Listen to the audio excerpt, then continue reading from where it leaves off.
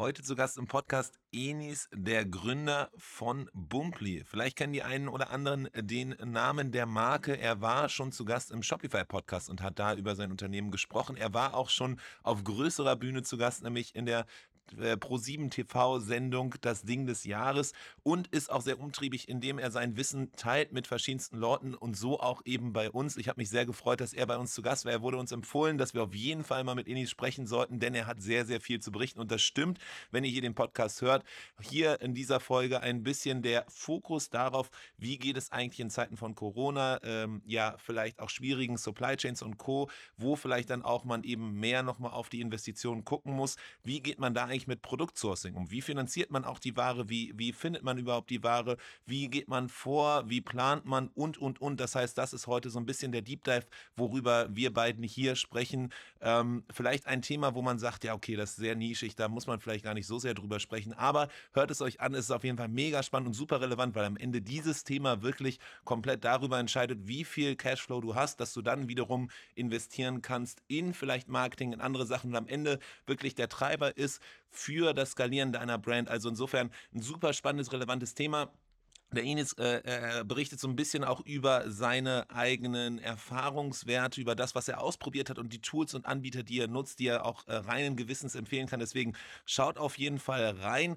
Und auch vielleicht noch kurzer Shoutout an dieser Stelle. Es gibt die Möglichkeit bei Spotify, aber auch eben bei anderen Anbietern, worüber ihr hier diesen Podcast hört, auf jeden Fall uns zu bewerten. Wenn ihr das tun könntet, würden wir es sehr feiern. Wir haben, glaube ich, schon so 15 Bewertungen, die auf jeden Fall sehr, sehr gut sind. Fast 5 Sterne. Insofern, wenn ihr Bock habt und Lust darauf habt, eine Bewertung zu hinterlassen, das würde ich mega feiern und bin euch sehr, sehr dankbar, weil es dann bedeutet, dass wahrscheinlich auch andere Leute vielleicht auf den Podcast stoßen werden und vielleicht auch die ein oder anderen Learnings mit rausnehmen, die ein oder anderen Tipps, Tricks, Erfahrungswerte. Insofern wäre es super im Sinne der Community entsprechend, wenn ihr eine Bewertung hinterlasst. Ich würde es auf jeden Fall maximal feiern. So, und jetzt auch genug geredet. Viel Spaß beim Podcast.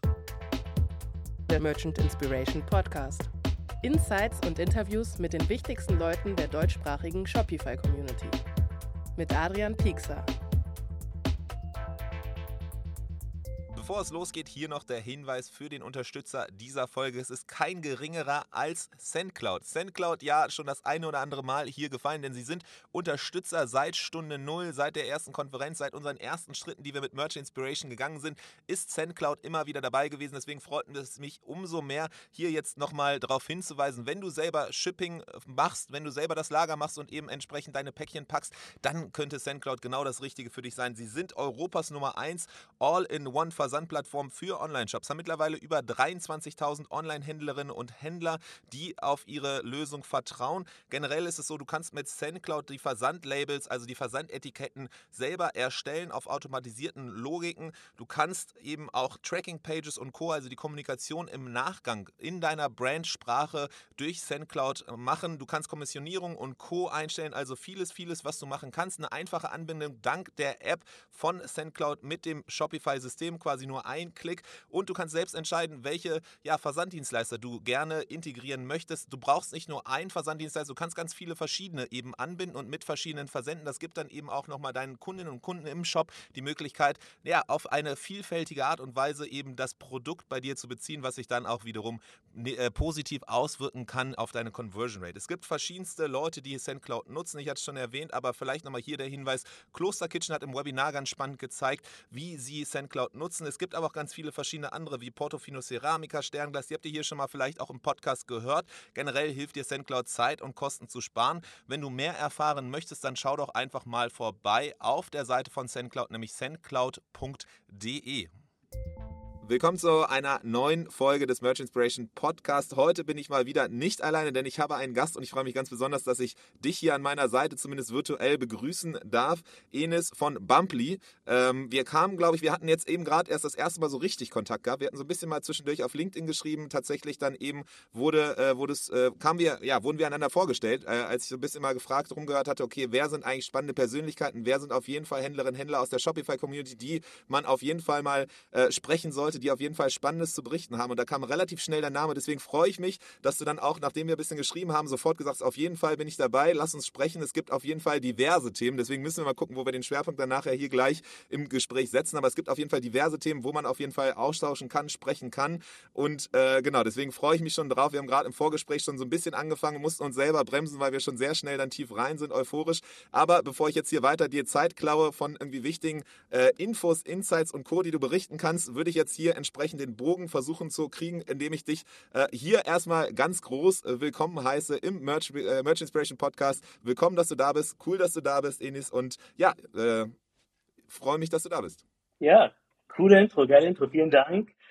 Ja, zu mir, ich heiße Enis, ich weiß, mein Name wird E-N-I-S. Direkt Fettnäpfchen gemacht. Bei Bumply habe ich extra noch vorher gefragt, ob es Bumply ist oder Bumply und dann Vorname dachte ich mir, da bin ich international genug, dass ich da auf jeden Fall dann verschiedenste Sprachen kenne. Okay, aber das ist doch cool. Enis, ich kann dann gleich auf meine Herkunft eingehen. Ich heiße Enis, E-N-I-S geschrieben, ausgesprochen grammatikalisch Enis ist korrekt, aber ich komme aus Nordafrika, aus Tunesien und da heißt der Name Enis und ja, ich bin Enis, 34 Jahre alt, Erfinder und CEO der Bumpy-Marke, eine Family Lifestyle Brand, die mit einem One-Product-Shop angefangen hat. Und zwar habe ich ein Nachtlicht erfunden, ein innovatives und patentiertes Nachtlicht für Baby- und Kinderfläschchen, das man einfach über den Flaschenboden stülpen kann und somit das Fläschchen in ein Nachtlicht verwandeln kann und somit man kein anderes Nachtlicht mehr braucht, weil wir hier ein Nachtlicht erfunden haben, das wieder aufladbar ist, klein, mobil, kindersicher, TÜV geprüft und es halt einfach jedes andere Nachtlicht in den Schatten stellt.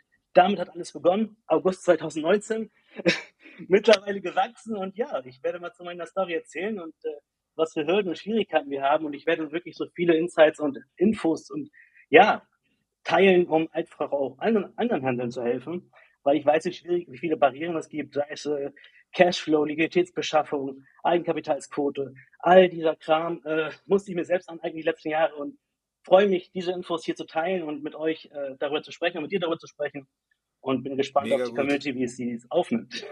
Ja, mega gut. Auf jeden Fall sehr cool, dass du da bist. Du hast ja auch schon mal so ein bisschen, glaube ich, du warst tatsächlich schon mal im Shopify-Podcast selber, warst auch mal im Blog und hast so ein bisschen auch schon mal da an verschiedensten Stellen über deine Story berichtet.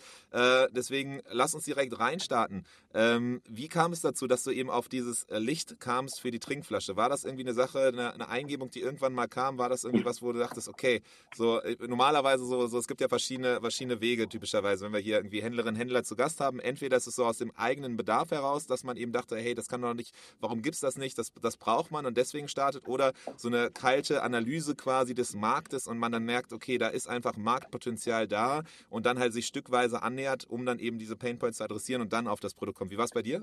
Ja, also tatsächlich war da eine intrinsische Motivation dahinter, weil ich schon, seitdem ich ein Kind bin, schon mal rumgetüftelt habe und versucht habe zu erfinden.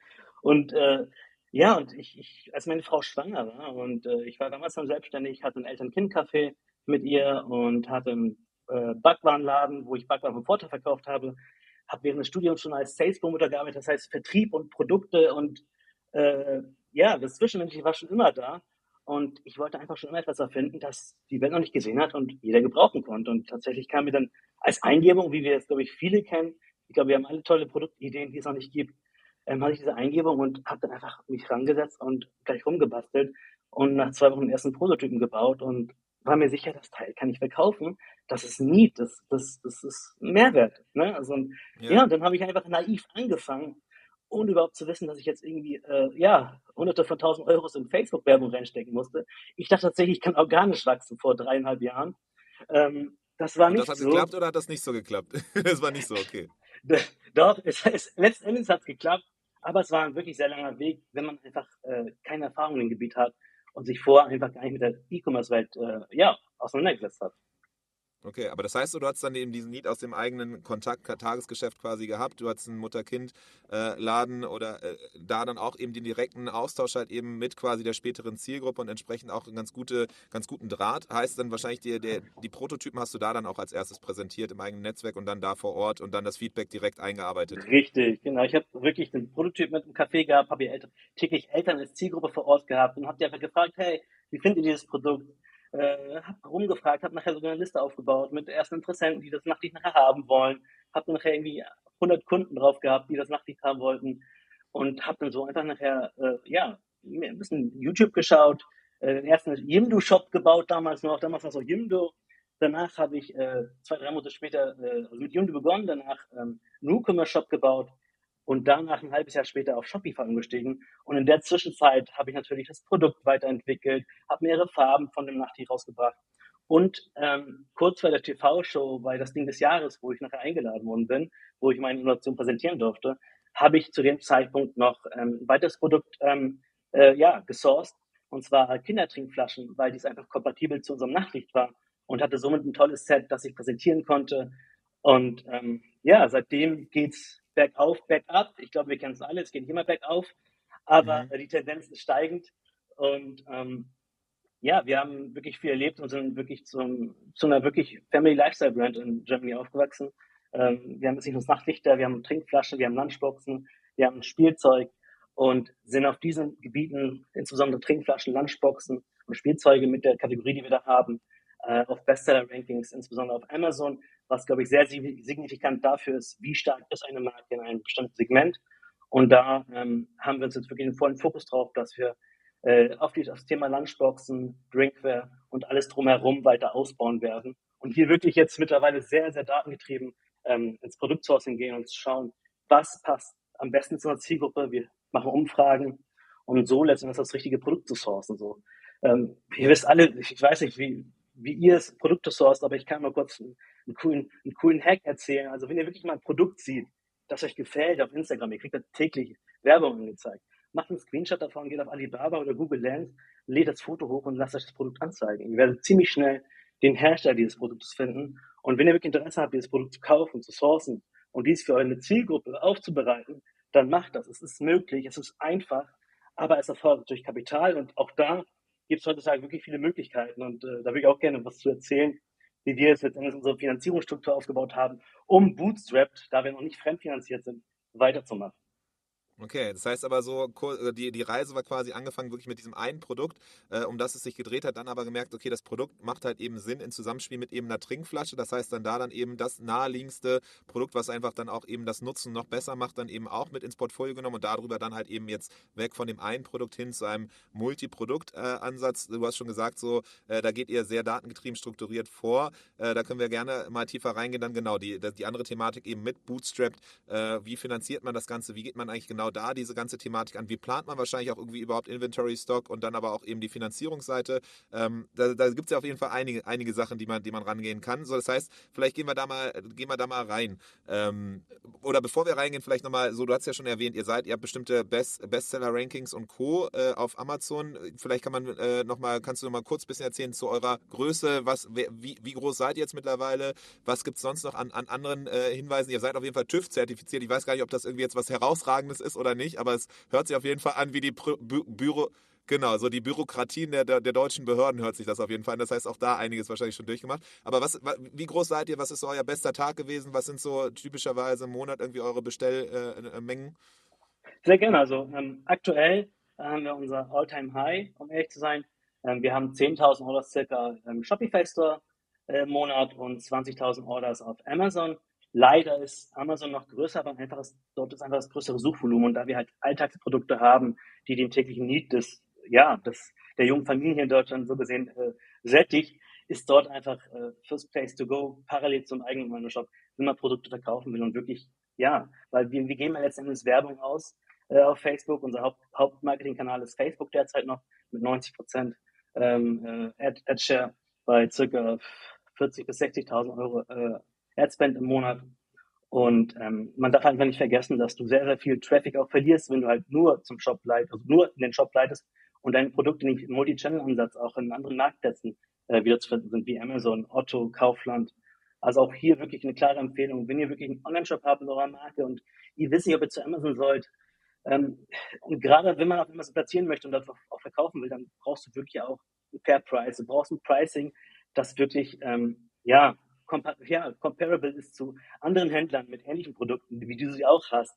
Weil es wird einfach immer teurer zu bewerben und die Kunden haben einfach immer mehr Möglichkeiten zu vergleichen. Und um hier wirklich deine Kunden nicht zu verlieren, ist unsere Strategie, die ich für Kindermarken zumindest stark empfehlen kann, weil es einfach datentechnisch funktioniert. Also die KPIs bestätigen es bei uns über Monate, Jahre hinweg, sind einfach wirklich starke Sales-Aktionen. Ich bin absoluter Fan von Sales-Aktionen, davon Rabatte weiterzugeben und somit letzten Endes, teuer im eigenen Shop Hausverbot zu geben.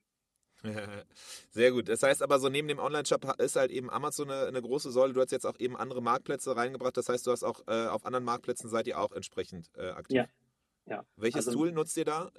Oder wie macht ihr da die Logistik im Hintergrund? Ist es dann ein Wir zentrales nutzen, ERP-System oder? genau, wir nutzen Bilby als ERP-System von Anfang an schon tatsächlich. Und dort sind dann die Marktplätze wie Otto angebunden, wobei die Rechnungen von Otto noch nicht über Bilby laufen, sondern automatisch von Otto erzeugt werden. Das ist, glaube ich, ein Otto-seitiges Problem. Ich glaube, auch das wird in Zukunft behoben. Und Amazon machen wir das FBA-Fulfillment.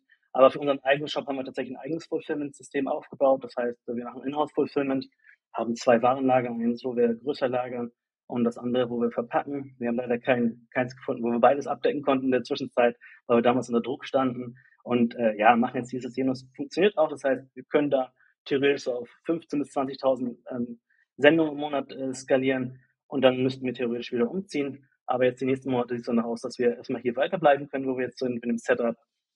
Und sehe da einfach auch, ja, ein super Benefit, ein eigenes Inhouse-System zu haben. Alleine, ich kann dir mal erzählen, wir waren dieses Jahr 4 Monate zu 80% out of stock, weil wir bei 4 Containern Lieferverzögerungen von 2, von 4, von 6, von 8 Wochen hatten und hatten wirklich extrem zu kämpfen. Wir hatten wirklich harte Minusmonate und diese müssen wir gerade alle wieder gut machen. Es ist toll, dass wir jetzt ein All-Time-High haben, aber ich glaube, viele wissen, es geht immer bergauf und ab und man muss einfach wirklich stark bleiben und damit klarkommen, kühlen Kopf bewahren. Das tue ich jetzt auch Gott sei Dank. So, da habe ich meinen Weg gefunden, wie ich damit gut klarkomme, wie ich mit Highs und Tiefs umgehe. Aber das ist wirklich, es ist nicht einfach, wenn man wirklich Bootstrap ist und einfach nicht nur Fremdkapital von 1 Million auf dem Konto hat. Oder das Problem ist ja auch letztendlich, wenn du kein Kapital hast, kannst du dir kein starkes Warenlager aufbauen. Ne? So, und ich bin ehrlich, wir haben jetzt so unser stärkster Monat, wo wir Ware auf Lager haben, waren 600.000 Euro. Warenlager, Wareneinsatz. So, und bei unserem jetzigen Skalierungspotenzial bräuchte ich eigentlich 1,2, 1,4 Millionen Warenkapazität, um nicht alle 2 Monate zu bestellen, weil wir wissen selber, Lieferkosten sind teuer und man sollte auch diesen Prozess unbedingt optimieren. Und hier kommen wir dann auch gleich zum nächsten Thema, und zwar, ja, wie finanziere ich das Ganze und wie schaffe ich es mir letztendlich, ein Warenlager von 1 plus Millionen aufzubauen? Wir machen jetzt dieses Jahr so 3,7 Millionen Umsatz netto. Und ja, hier sind Ways to go. Ja, Ways to go. Also ganz am Anfang habe ich mir 100.000 Euro Gründerkredit geholt. Den kennen sicherlich viele, der von der KfW subventioniert ist. Ein relativ günstiger, fairer Kredit über 10 Jahre. Also kann ich jeden Gründer, der jetzt neu starten möchte, mal empfehlen, sich das Programm anzuschauen auf der KfW-Seite. Brauchst du eine passende Bank finden, die das mit dir umsetzt. Das heißt, da musst du einen Businessplan präsentieren, eine Geschäftsidee und der Banker muss von dir überzeugt sein. Wenn du den Banker überzeugt hast, dann macht der einen Antrag für die KfW fertig und dann sollte eigentlich schon eine hohe Wahrscheinlichkeit sein, mit einem Geschäftsmodell da auch wirklich mindestens 50, am besten halt die maximalen 100.000 zu bekommen. Okay, das heißt, am Ende zählt der persönliche Bezug dann doch irgendwie. So, wenn die Person dir gegenüber dir positiv gestimmt ist und sagt, okay, das ist cool, dann sind die Chancen Ja, auf jeden Fall höher. Es ist nicht nur ein reiner Papierprozess. es ist ein Papierprozess plus natürlich die Überzeugung. Ne? Also, du hast ja Ja, noch gar keine Verkaufszahlen am Anfang ja, nachzuweisen. Das ist ja nur eine ja. Idee. Ich hatte ja nur dieses Nachricht in der Hand, habe das meinem Banker mitgebracht. Ich war froh, dass mein Banker gerade eine schwangere Frau zu Hause hatte. Ah, okay, das heißt, er war persönlich halt offen für dieses Thema auf jeden Genau, Fall. genau. Ja, Und dann ging es halt weiter. Dann haben wir ähm, nachher sogar Crowd-Investing gemacht. Das heißt, ihr kennt ja sicherlich Kickstarter und Co. ja. Hier waren wir auf seedmatch.de. Das ist eine Crowd-Investing-Seite. Da haben wir auch unser Projekt dargestellt, haben ein Video dazu gedreht. Das haben wir auch damals alles in-house gemacht. Haben den Businessplan dort hochgeladen. Das ist wirklich ein sehr sauberer und strukturierter Prozess, den man dort gehen musste. Der hat auch 2 Monate gedauert. Und dann lief die Kampagne über 60 Tage und dann konnten halt, stille Investoren ein nachrangiges Darlehen als Investitionsbetrag dort lassen mit einer versprochenen Rendite bei existierender Firma in den nächsten 8 Jahren. Mhm. Und darüber haben wir dann auch 188.000 Euro eingesammelt. Plan war 500.000, Okay, aber es das hat wurden nicht dann 100, ganz geklappt. hat nicht ganz geklappt. Schwierig auch zu sagen, woran es lag. Wir können uns vorstellen, dass die Zielgruppe einfach nicht die war. Da wäre schon, ne, wir haben zwar eine riesige Zielgruppe, aber doch sind wir irgendwie nischig in den Augen von Investoren, Ja, da ja. man jetzt eher so SaaS-Solutions etc. finanzieren möchte. Ähm, und Die jetzige Finanzierungsstruktur besteht letzten Endes aus Warenfinanzierern, die ganzen neuen Fintech-Companies mit ihren Finanzierungsmodellen. Dadurch, dass halt das Shopify-Business und Amazon-Business sehr, sehr transparent ist, haben diese Plattformen halt Zugänge zu diesen Plattformen. Die haben ihre eigenen Dashboards, die kriegen eine API-Verknüpfung an den Seller, an Sellerboard zum Beispiel oder an den Shopify-Store und sehen halt nachher, was geht. Sie sehen, wie viel Umsatz du machst, sie kennen deine Cost of Goods, sie kennen deinen Marketing-Spend, da sie auch da ihre Zugänge haben und können darüber wirklich sehr leicht, wenn du ein funktionierendes Geschäftsmodell hast, sehen, ob du Potenzial hast, ob du es Risiko wert bist, in diese Firma so gesehen eine Summe auszuzahlen, für die letztendlich eine Flat Fee gezahlt wird. Ihr kennt sicherlich vielleicht Clearco, Affinio oder jetzt mittlerweile auch Wavefly, mit denen ich arbeite. Die haben nachher eine Flat Fee auf die Summe und anhand deiner Zahlen können sie innerhalb eines Tages sagen, ob sie dir jetzt 50, 100, 200 oder sogar 500.000 Euro geben, zumindest in meinem Stadion. Wir haben jetzt erst diese Woche 100.000 Euro wieder aufgenommen von Wavefly, indem wir den Prozess einfach, wir haben unsere Systeme angekoppelt. Ja. Die haben nicht nur eine BWA sehen wollen oder eine SUSA. Die wollten nur die aktuellen Zahlen sehen, die aktuellen Zahlen der letzten 3 Monate. Die haben sie jetzt auch letzten Endes eingesehen durch die Systeme und haben uns daraufhin dann ein Angebot machen können, gesagt, ja, wir würden euch jetzt 100.000 gerne geben und im nächsten Schritt können wir sicher auf 300.000, 400.000 Euro gehen. Und ich muss ehrlich sagen, das ist gutes Geld. Wir sind dabei, knapp 4% Flat Fee. Ist, glaube ich, auch relativ dynamisch. Auch hier, ihr könnt versuchen zu verhandeln. Verhandelt wirklich alle Zahlen nach, die es zu verhandeln theoretisch gibt. Und freuen uns da, wieder einen neuen Partner zu haben, nachdem Clearco aus dem deutschen Markt leider ausgetreten ist, da sie dort anscheinend Finanzierungsprobleme hatten. Auf jeden Fall hat Wavefly gerade, die haben JP Morgan im Hintergrund, die haben irgendwie 300 Millionen von JP Morgan, jetzt auch gerade wieder 200 Millionen Euro eingesammelt, um dieses Geld in Companies wie uns zu investieren, für die sie innerhalb der nächsten 3 bis 6 Monate ihre Flat Fee von 4-5% bekommen. Und ein cooles Geschäftsmodell. Es werden auch immer mehr. Ich habe auch gestern wieder eine Anfrage von solch einem Modell bekommen. Also die Auswahl ist da. Und am Ende ist es eigentlich so wie so ein Kredit, ne? Nur dass dann eben anstatt diesem ganzen bürokratischen Prozess, dass du dann da vor Ort hingehen musst, dann irgendwie auch noch den Smalltalk quasi mit deinem Ansprechpartner bei der Bank machen musst und dann hoffen musst, dass die dann irgendwie Daumen hoch oder Daumen runter geben, ist da dann einfach der Prozess so, du koppelst das System an, die greifen dann halt eben auf deine Verkaufszahlen zu und können darauf aufbauen, dann halt eben relativ automatisiert oder standardisiert dann eben entscheiden, okay, das ist ein solider Shop, das ist kein solider Shop, da geben wir gerne Kredit. Es ist am Ende ja ein Kredit mit eben bestimmten Zinsenzahlungen und dann halt eben Zeitraum, über den du das zurückzahlst, ne? Ja, genau. Und es ist auch ohne Sicherheiten verknüpft. Natürlich wünsche ich mir trotzdem noch eine KK-Linie von der Bank, die ich nächstes Jahr angehen werde. Also wir haben bisher noch keine KK-Linie. Was ist eine Da KK-Linie? Für ein quasi Noobs Kontokorrent, wie mich? Okay. ein Kontokorrent letztendlich bei der Bank, dass du da überziehen kannst auf 100, 200.000 Euro. Manchmal brauchst du einfach dieses kurzfristige Kapital, um eine Rückzahlung, um eine Restzahlung zu machen oder da mal wieder 50.000 Euro für 3 Container zu zahlen, auch wenn die Preise jetzt gerade zum Glück wieder ein bisschen gesunken sind. Aber auch hier, Banken sind ein absolutes Muss. Also ganz ohne Banken wird man wahrscheinlich irgendwann nicht rüberkommen, weil man letztendlich irgendwann wieder sich Fremdkapital holt zu einem günstigeren Zinssatz über eine längere Laufzeit. Weil das ist das, was sich, glaube ich, jeder wünscht, eine längere Laufzeit und einfach Liquidität zu haben, mit der man einfach arbeiten kann. Ne? So diese kurzfristige Liquidität, ne? Ich kriege jetzt das Geld, muss in 4 Monaten zurückzahlen, ich bestelle heute meine Ware, aber meine Ware ist erst in 4 Monaten da. Das heißt, ich zahle Kredit für Warezeit und kann auch gar nicht umsetzen. Also, und deswegen ist dort gerade eine große Umbruchstimmung bei den ganzen Warenfinanzierern. Die ändern gerade ihre Pricing-Modelle und ihre Zinsstrukturen und haben gemerkt, dass da, glaube ich, eine längere Laufzeit gewünscht ist, weil wir sonst gar nicht mit dem Geld arbeiten können. Ja, spannend. Das heißt aber so ähnlich wie bei so einem Marketing-Mix hat man dann eben auch, macht es Sinn, so eine Art quasi Warenfinanzierungsmix zu haben. Du sagst halt eben, komplett ohne Banken geht's nicht, sondern da macht es halt Sinn, dann irgendwie so einen Kreditrahmen halt zu haben für so quasi Puffer zwischendrin auch. Aber parallel dann eben macht es auf jeden Fall Sinn, sich da mal reinzugucken in eben den Bereich, weil es da eben jetzt ganz viele frische Unternehmen auch gibt, die auch mit teilweise Riesensummen, hast du ja erwähnt, gebackt sind, so, die dann halt eben basierend auf, nicht auf diesen bürokratischen Prozessen, sondern wirklich basierend auf deinen Sales-Zahlen dann eben Kreditrahmen geben können. Ja, und bei Wavefly gibt es sogar, also ich habe erst vorgestern eine Mail bekommen, dass wenn ich weiterempfehle, ich bis zu 2.000 Euro Provision bekomme. Okay, das heißt, hier entsprechend danach. Okay. Das heißt hier Product Placement dann entsprechend nicht ganz uneigennützig. Nee, aber es ist also, das Spannende ist ja immer tatsächlich halt zu wissen, okay, was sind jetzt wirklich halt eben Service-Dienstleister, was sind eben Produkte, was sind eben Tools, wo man auch weiß, okay, da andere, die es nutzen, haben auf jeden Fall gute Erfahrungen gemacht, so, ne? Weil irgendwie es bringt keinem was, wenn man dann irgendwie immer so grob irgendwas sagt, so, sondern wenn du positive Erfahrungen gemacht hast, ist doch top. Hast du schon mal, PayPal macht ja auch sowas tatsächlich, ne? Habe ich jetzt auch öfters schon mal gehört, aber habe noch keine Leute gefunden, die irgendwie da groß, du auch? Was Ja, war da ja, so deine Einschätzung? auch ein super cooles Modell. Also das ist ja sehr algorithmisch, das Modell, das sie da haben. Das heißt, sie sehen, was geht da an Traffic, ne? Also was wird da umgesetzt, wie viel liegt da die ganze Zeit so rum. Und manchmal kriegst du einen Anruf von PayPal und dann sagen sie, hey, du hast einen Businesskredit, 50.000 Euro. Dann gibt es verschiedene Rückzahlungsmodalitäten. Entweder ziehen sie täglich, also sie ziehen täglich einen Prozentsatz von deinen Umsätzen ab. Und ich habe jetzt gerade für 30.000 Euro angeboten bekommen. Wieder, Ja. die habe ich noch nicht angenommen.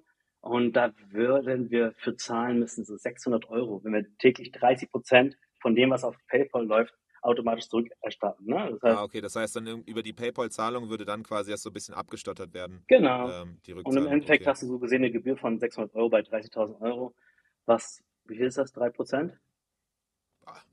Das ist dann eben für alle Zuhörerinnen und Zuhörer eine kurze zwischendurch, gucken, ob ihr noch wach seid, Aufgabe dann perfekt. Aber ja, genau, also das heißt, das ist einfach am Ende muss man gucken, wie es dann irgendwie für einen selber passt, welche Größe dann eben die passende ist, welche Konditionen dann auch die passenden sind und Modalitäten und Co. Aber es gibt da auf jeden Fall verschiedenstes. Kurzer Einschub, wenn du auf der Suche bist nach einer Bewertungsplattform, die nicht nur 0815 ist, sondern sehr, sehr am Puls der Zeit, dann kann ich dir auf jeden Fall wärmstenreviews.io empfehlen. Das sind auch andere Brands, die hier im Podcast gesprochen haben, aber auch Brands wie zum Beispiel Vi, Waterdrop, Gießwein, Lotuskraft und viele von unseren Tante-E-Kundinnen und Kunden, die auf jeden Fall auf reviews.io bauen. Es gibt viele verschiedene Features, es gibt sehr nice Widgets, die es erlauben, in den Shop einzuarbeiten. Also einfach mal vorbeischauen bei reviews.io.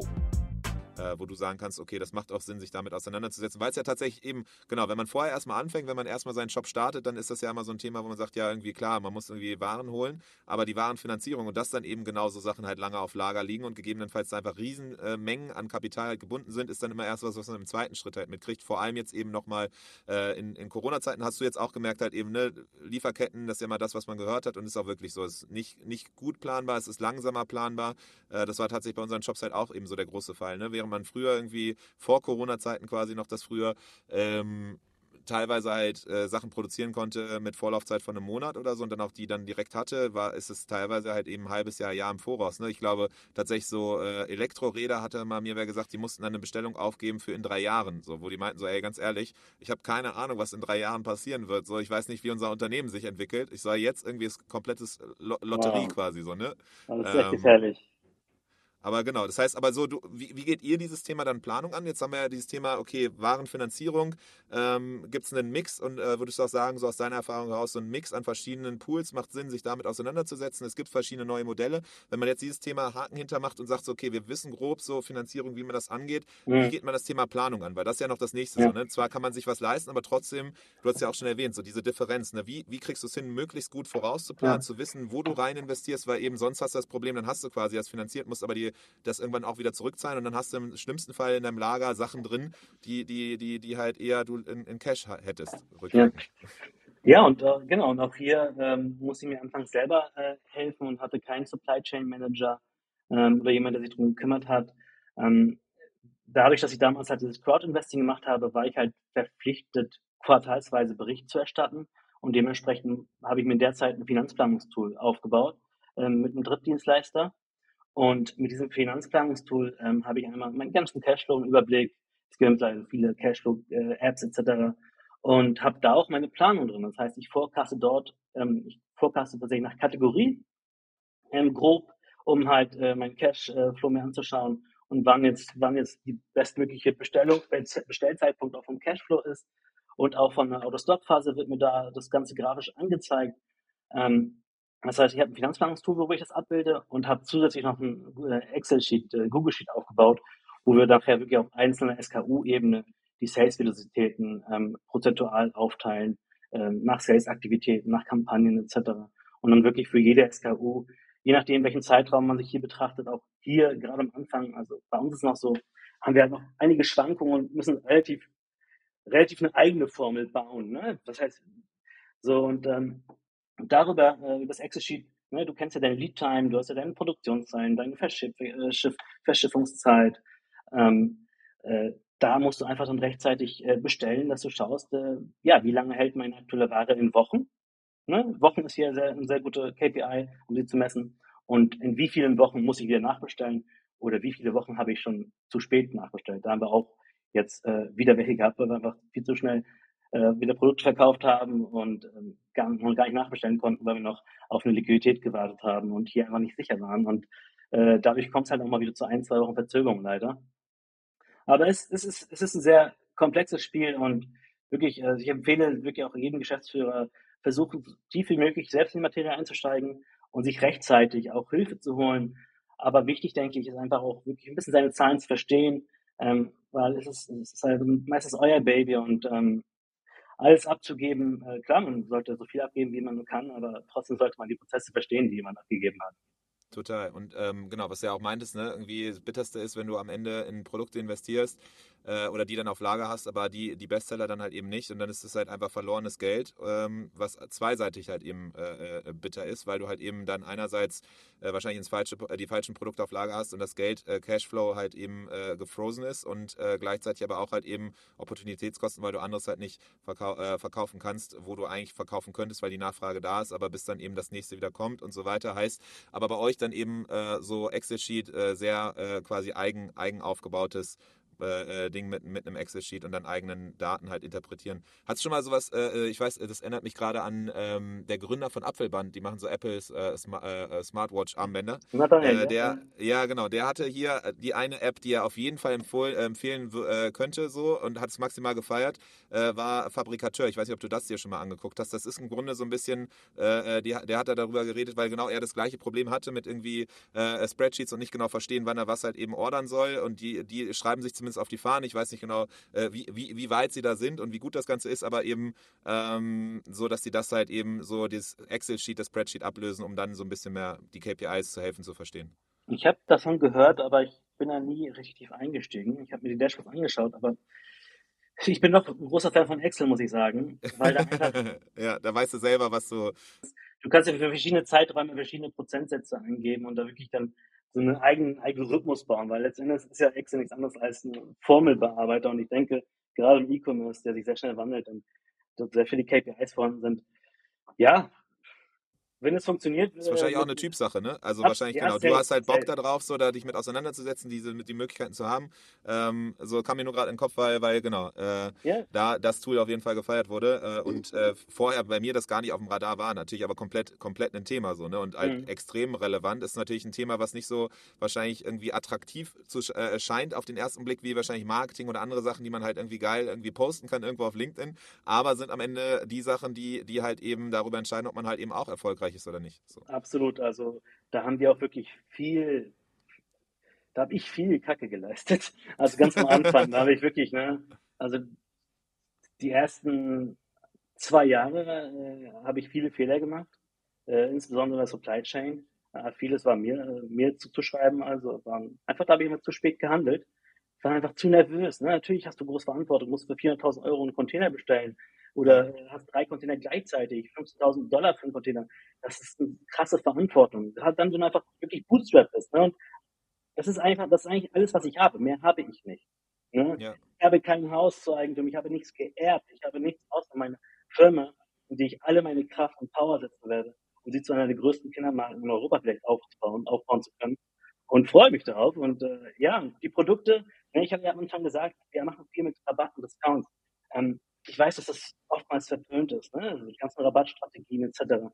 Aber gerade bei uns jungen Familien, und auch in der jetzigen Zeit so, den meisten Menschen geht es leider nicht so gut und die müssen halt sehr sparen und Kinder wachsen sehr schnell und man braucht wirklich oft, ne, gerade wenn es um Schuhwerk geht, ne, so die meisten Eltern, wir kaufen immer mehr Eltern die teuren Schuhe, weil sie einfach, ne, das sind diese Barfußschuhe, die sind ergonomisch, die Mhm. sind schön weich, ne, man möchte, dass die Babyfüße natürlich, dass denen gut geht, dass sie sauber und gut wachsen, nicht in so einem steinharten, steifen Schuh aufwachsen, aber so ein Schuh kostet auch 60, 70, 80 Euro. So, und dann brauchst du alle 3, 4 Monate. Die Menschen haben einfach nicht das große Portemonnaie zu Hause und da möchte ich einfach als Kindermarke auch agieren und hier wirklich Qualitätsprodukte Mhm. zum fairen Preis und mit einer Marke dahinter verkaufen. Und ich glaube, das ist auch unsere Formel. Wir haben es geschafft, uns als Marke zu behaupten in dem Bereich. Wir haben eine Innovation geschaffen, mit der wir die TV-Auftritte hatten, viel im Influencer-Marketing gemacht haben und haben es hier geschafft, auch auf Amazon, ja, diese Marke sehr stark zu machen. Und dafür bin ich dankbar und ich hoffe, es geht so weiter. Und ich hoffe, diese Tipps und Tricks, ja, inspirieren euch vielleicht auch mal die Preisstrategie zu überdenken. Wirklich. Einer der größten Hacks. Ohne Scheiß. Okay. Rabatte? Rabatt hoch, Akquisitionskosten gehen runter, versprochen. Und dann muss Genau, er das ist so ein schauen, bisschen wie hoch ist mein Net Profit? Wie ist mein Net ja. Profit im Vergleich zu meinem Marketing Spend? Ne? So, wir wünschen uns ja alle so ein Net Profit von 30% bei 20% Marketing Spend. Wenn wir das schaffen, dann ist doch egal, für welchen Preis ich das verkaufe. Der Merchant Inspiration Podcast. Jede Woche eine neue Folge. Abonnier ihn und verpass keine Folge.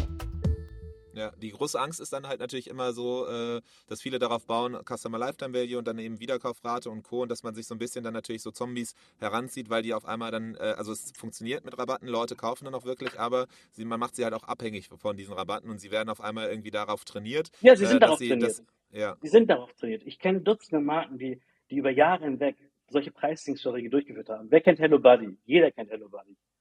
Ich kenne es 100 tatsächlich Millionen. nicht. Hello Ja, Buddy, ja, ja, oh, eine ich oute mich hier jetzt Kosmetikbrand. gerade als. Hello Buddy zum Beispiel ist doch bekannt, die wurden ja nachher für 300 Millionen, glaube ich, verkauft.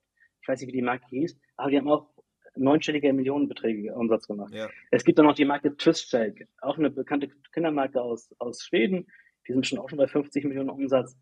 Das ganze Jahr gibt es dort Sales-Angebote. Warum? ja. Weil die meisten Menschen auf Amazon gehen und dort vergleichbare Produkte zum discountierten Preis, den wir im Shopify haben, auffinden können. Ne? Das heißt, wie arbeitet man hier? Natürlich hat man einen UVP-Preis und da muss man einfach schauen, was ist der richtige Prozentsatz, der deine Kunden am besten triggert. Und da haben wir einfach in unserem Preissegment gute Erfahrungen gemacht. Ich weiß, in Nischenmärkten macht man das nicht, weil man da wirklich sehr, sehr stark auf Brand und kleines Prestige vielleicht Ja, legt. Das war uns aber ja. nicht so.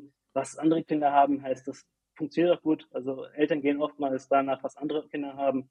Und bei unseren Trinkflaschen und Lunchboxen sind wir schon ziemlich bekannt in Kindergärten und Schulen, sodass wir wirklich auch sehr, sehr hohe organische Reichweite letztendlich entstanden ist, wodurch wir überhaupt noch schaffen, wir wirklich auch gut profitabel zu sein.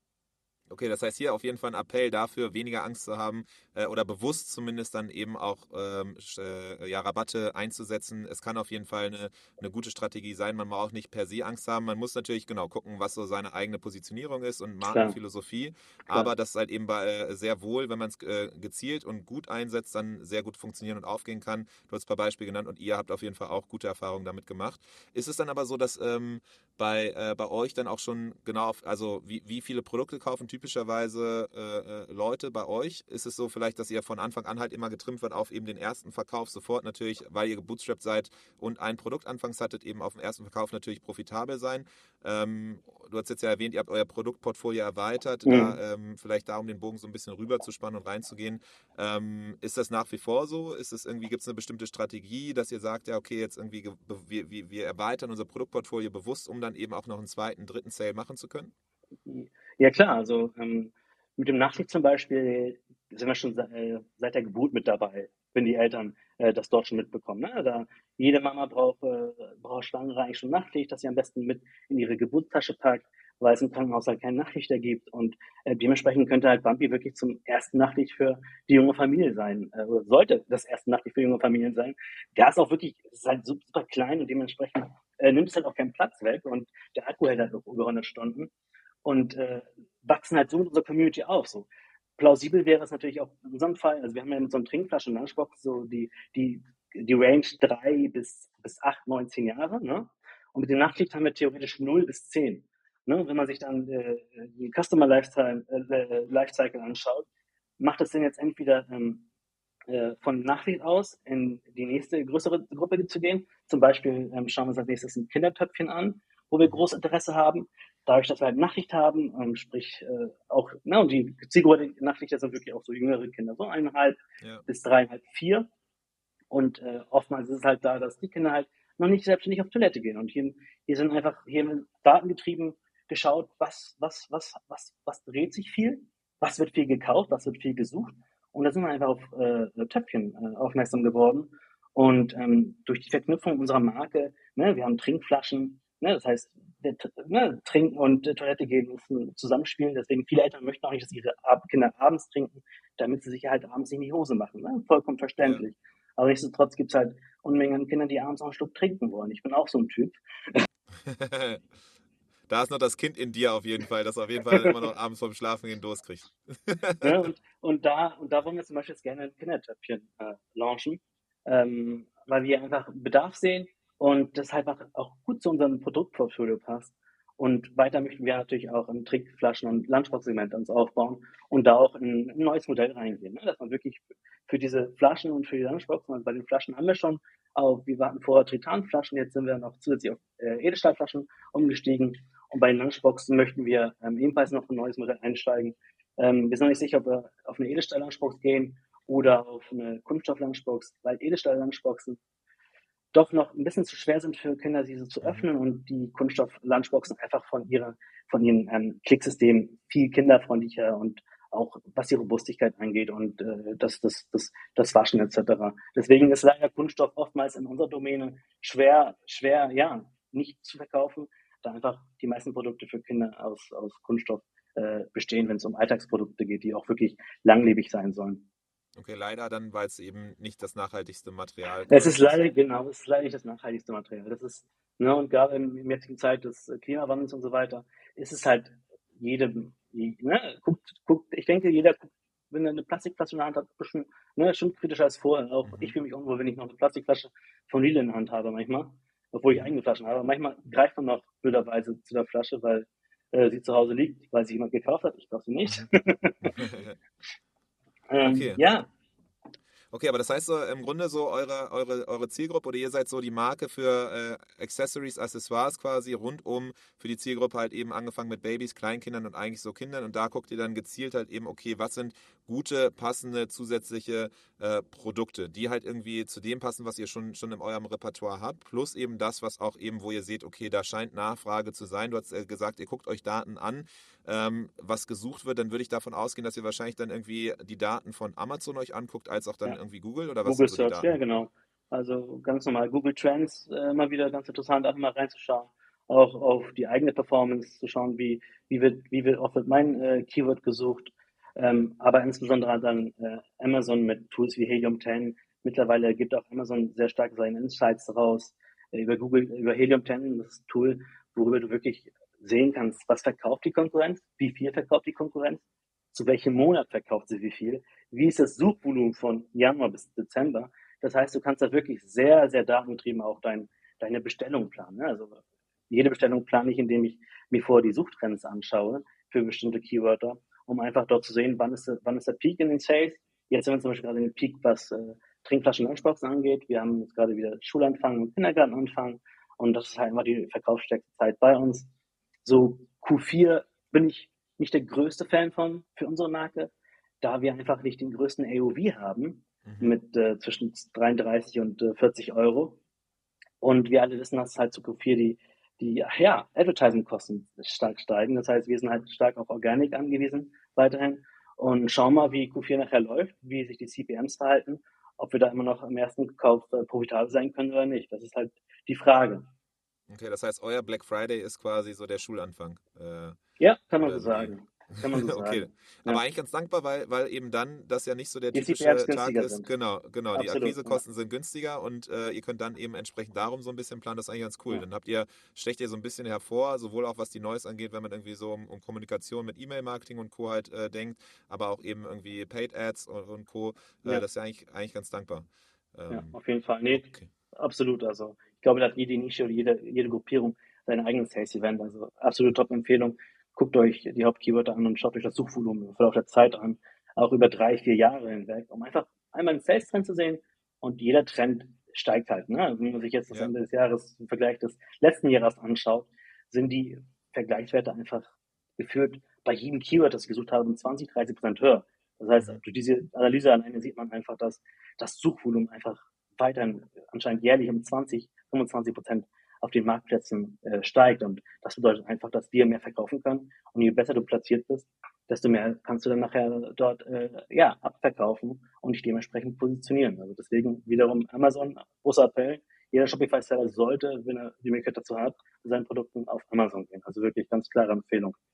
Okay, spannend. Und hast du dann so bestimmte Kriterien, wo du sagst, daran machst du fest, also einerseits natürlich irgendwie Nachfragezyklen, dann wahrscheinlich auch irgendwie, wie regelmäßig oder ob das nur saisonal ist, dass ein Produkt nachgefragt wird, ist auch relevant. Aber hast du irgendwie weitere Kriterien, wo du sagst, okay, das unterscheidet halt eben, das sind die Ansprüche an ein gutes Produkt oder daran, da hast du gedacht, okay, das ist ein geiles Produkt, aber dann hast du dir bestimmte Zahlen angeguckt und gemerkt, naja, das macht doch nicht so Sinn?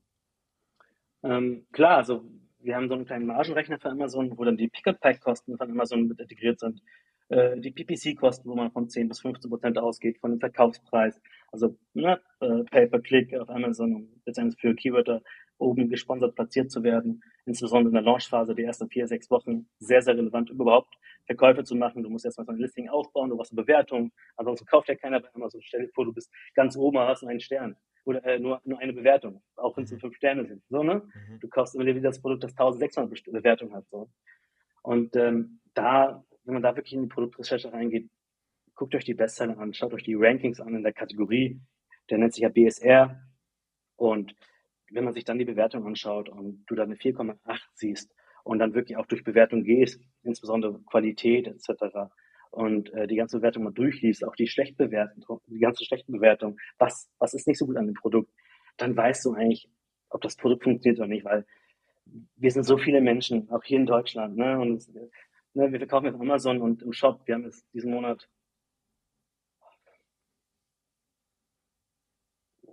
12.000, 13.000 Lunchboxen zum Beispiel verkauft. Und das sind einfach, ne, wir vergessen mal, wie groß Deutschland eigentlich ist und wie viel Ja, Marktpotenzial da ist. ja. Ne? Da ist genug Platz. Der Kuchen ist riesengroß. So, man kann noch in Nischen einsteigen. So, Lunchbox und Co. Sehr kompetitiv. Ich denke, wir haben es geschafft, weil wir da wirklich einfach eine Marke im Hintergrund haben und einfach ein starkes Suchvolumen auch auf die Marke haben. Das ist wirklich sehr wichtig. Einfach der Traffic von Paid Ads, der dann automatisch auch auf Amazon Amazon ist so gesehen das Google für Produkte. Das wissen wir ja alle. Ja, ja.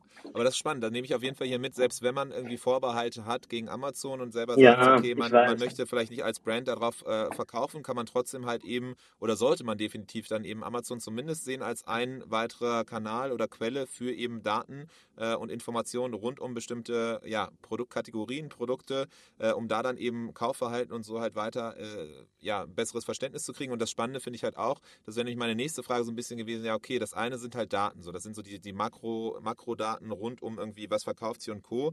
Aber wie geht man dann den nächsten Schritt, um zu gucken, okay, wie sticht man dann hervor, wie kann man quasi gegen die bestehenden Competitors irgendwie vorgehen? Und da hast du jetzt ja gesagt, so okay, besonders halt zum Beispiel auch Bewertungen durchlesen, das Positive, aber auch vor allem dann eben das Negative, um daraus dann eben auch Insights zu generieren, was eben ein gutes Produkt ausmacht und was du besser machen kannst. Safe. Also Produkte jetzt zum Beispiel, jetzt, wenn du Neuanfänger bist und ein neues Produkt sourcen möchtest, so wenn es ein Produkt ist, das schon gibt, wo du einfach nur die Form ändern willst, das ist schon ein kleines Risiko, weil ne, eine neue Mold aufzumachen für ein großes Teil oder ein kleines Teil kostet halt immer Geld, ne? Ab 2.000 € aufwärts Ja, bist du, keine ja. Ahnung, 30, 100.000 €.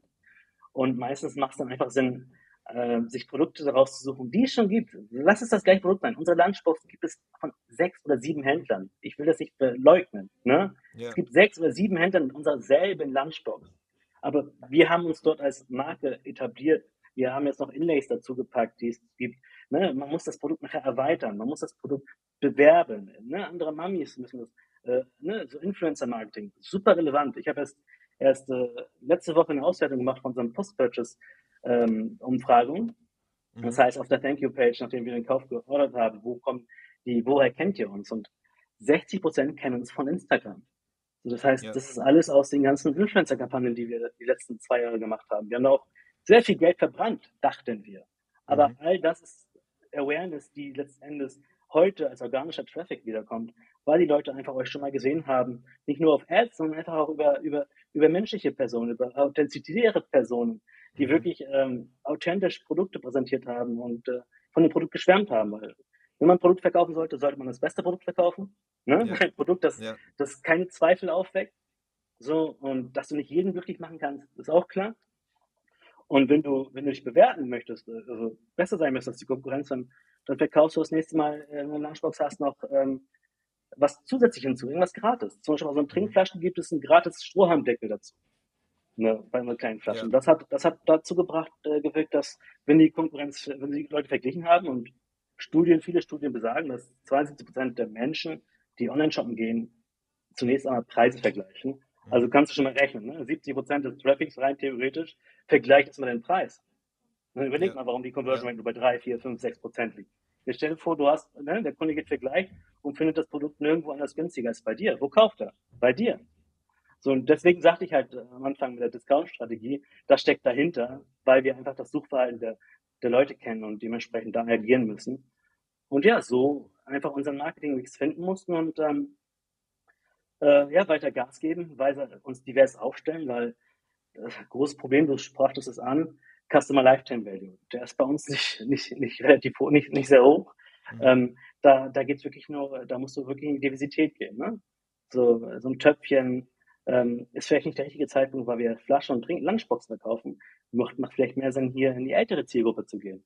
Ne? Und dort für die was anzubieten, da wir dort viel mehr absetzen als mit dem Nachtlicht zum Beispiel.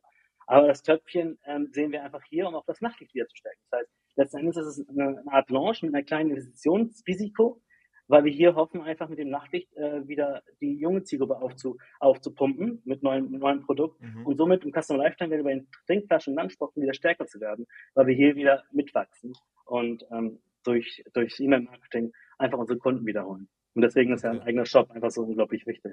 Ja, also das heißt so ein bisschen so die Idee quasi von der Rabattstrategie ist quasi Leute anzulocken, um dann halt eben die Ausrede Preis hält die Leute davon ab, dass das auf jeden Fall nicht gegeben ist. Dann holst du die Leute rein, begeisterst sie durch dann eben nochmal gewisse Etwas, das dann eben noch dabei ist. Einerseits Produktqualität, aber auch eben vielleicht dann irgendwie, du hast erwähnt, Gratisprodukt oder andere Sachen.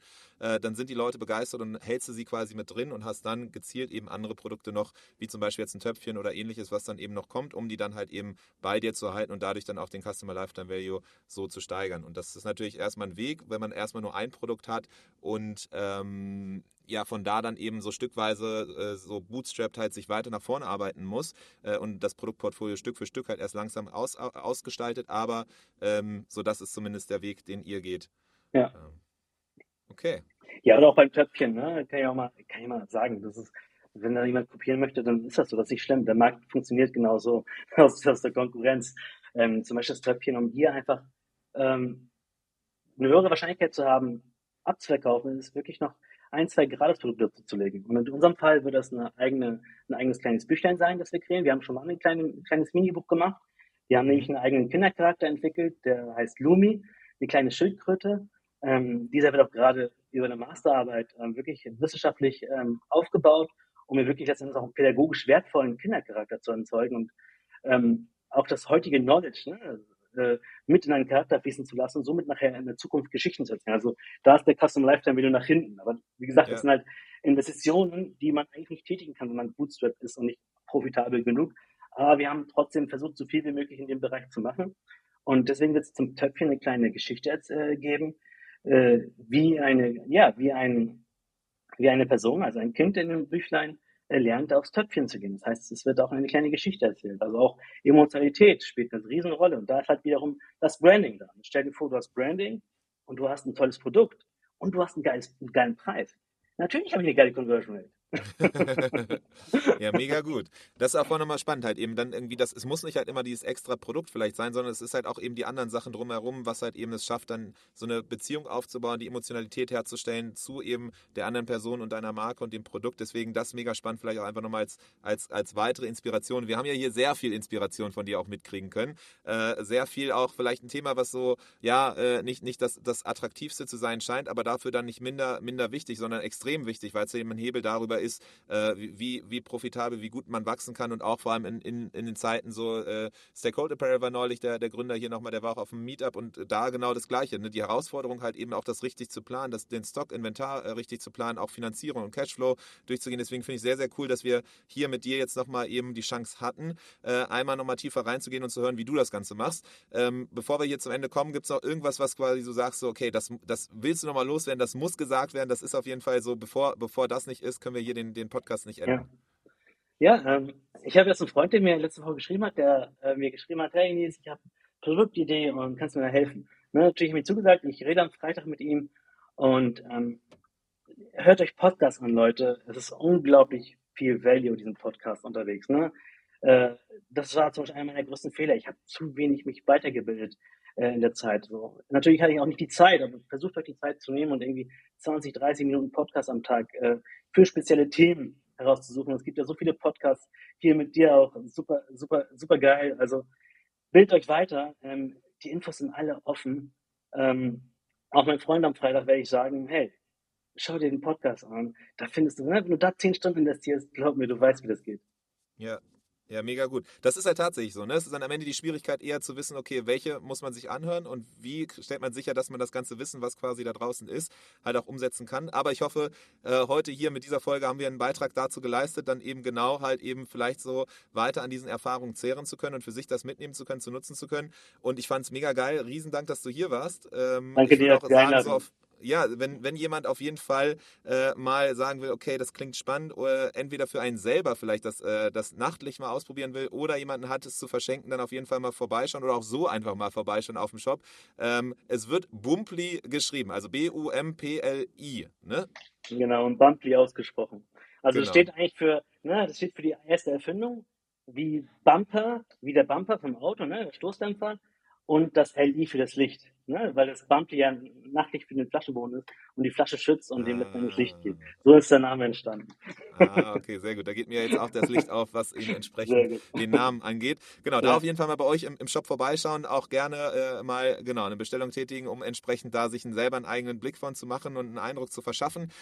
Mittlerweile ja nicht nur noch das Licht da, sondern auch viele verschiedene andere Sachen. Das Töpfchen ist noch nicht da, sondern kommt bald, noch ne? nicht. Genau, das Genau, dauert das noch. heißt, da bleibt es auf jeden Fall auch spannend, weiter euch im Blick zu haben. Und ansonsten kann man dich wahrscheinlich auch auf LinkedIn anfinden. Wir werden auf jeden Fall auch nochmal eben alles hier in den Shownotes und entsprechend platzieren und nennen.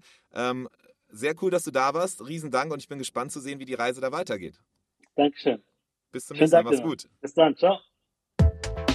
Das war der Merchant Inspiration Podcast in dieser Woche. Wenn du es noch nicht getan hast, abonniere uns. Bis zum nächsten Mal.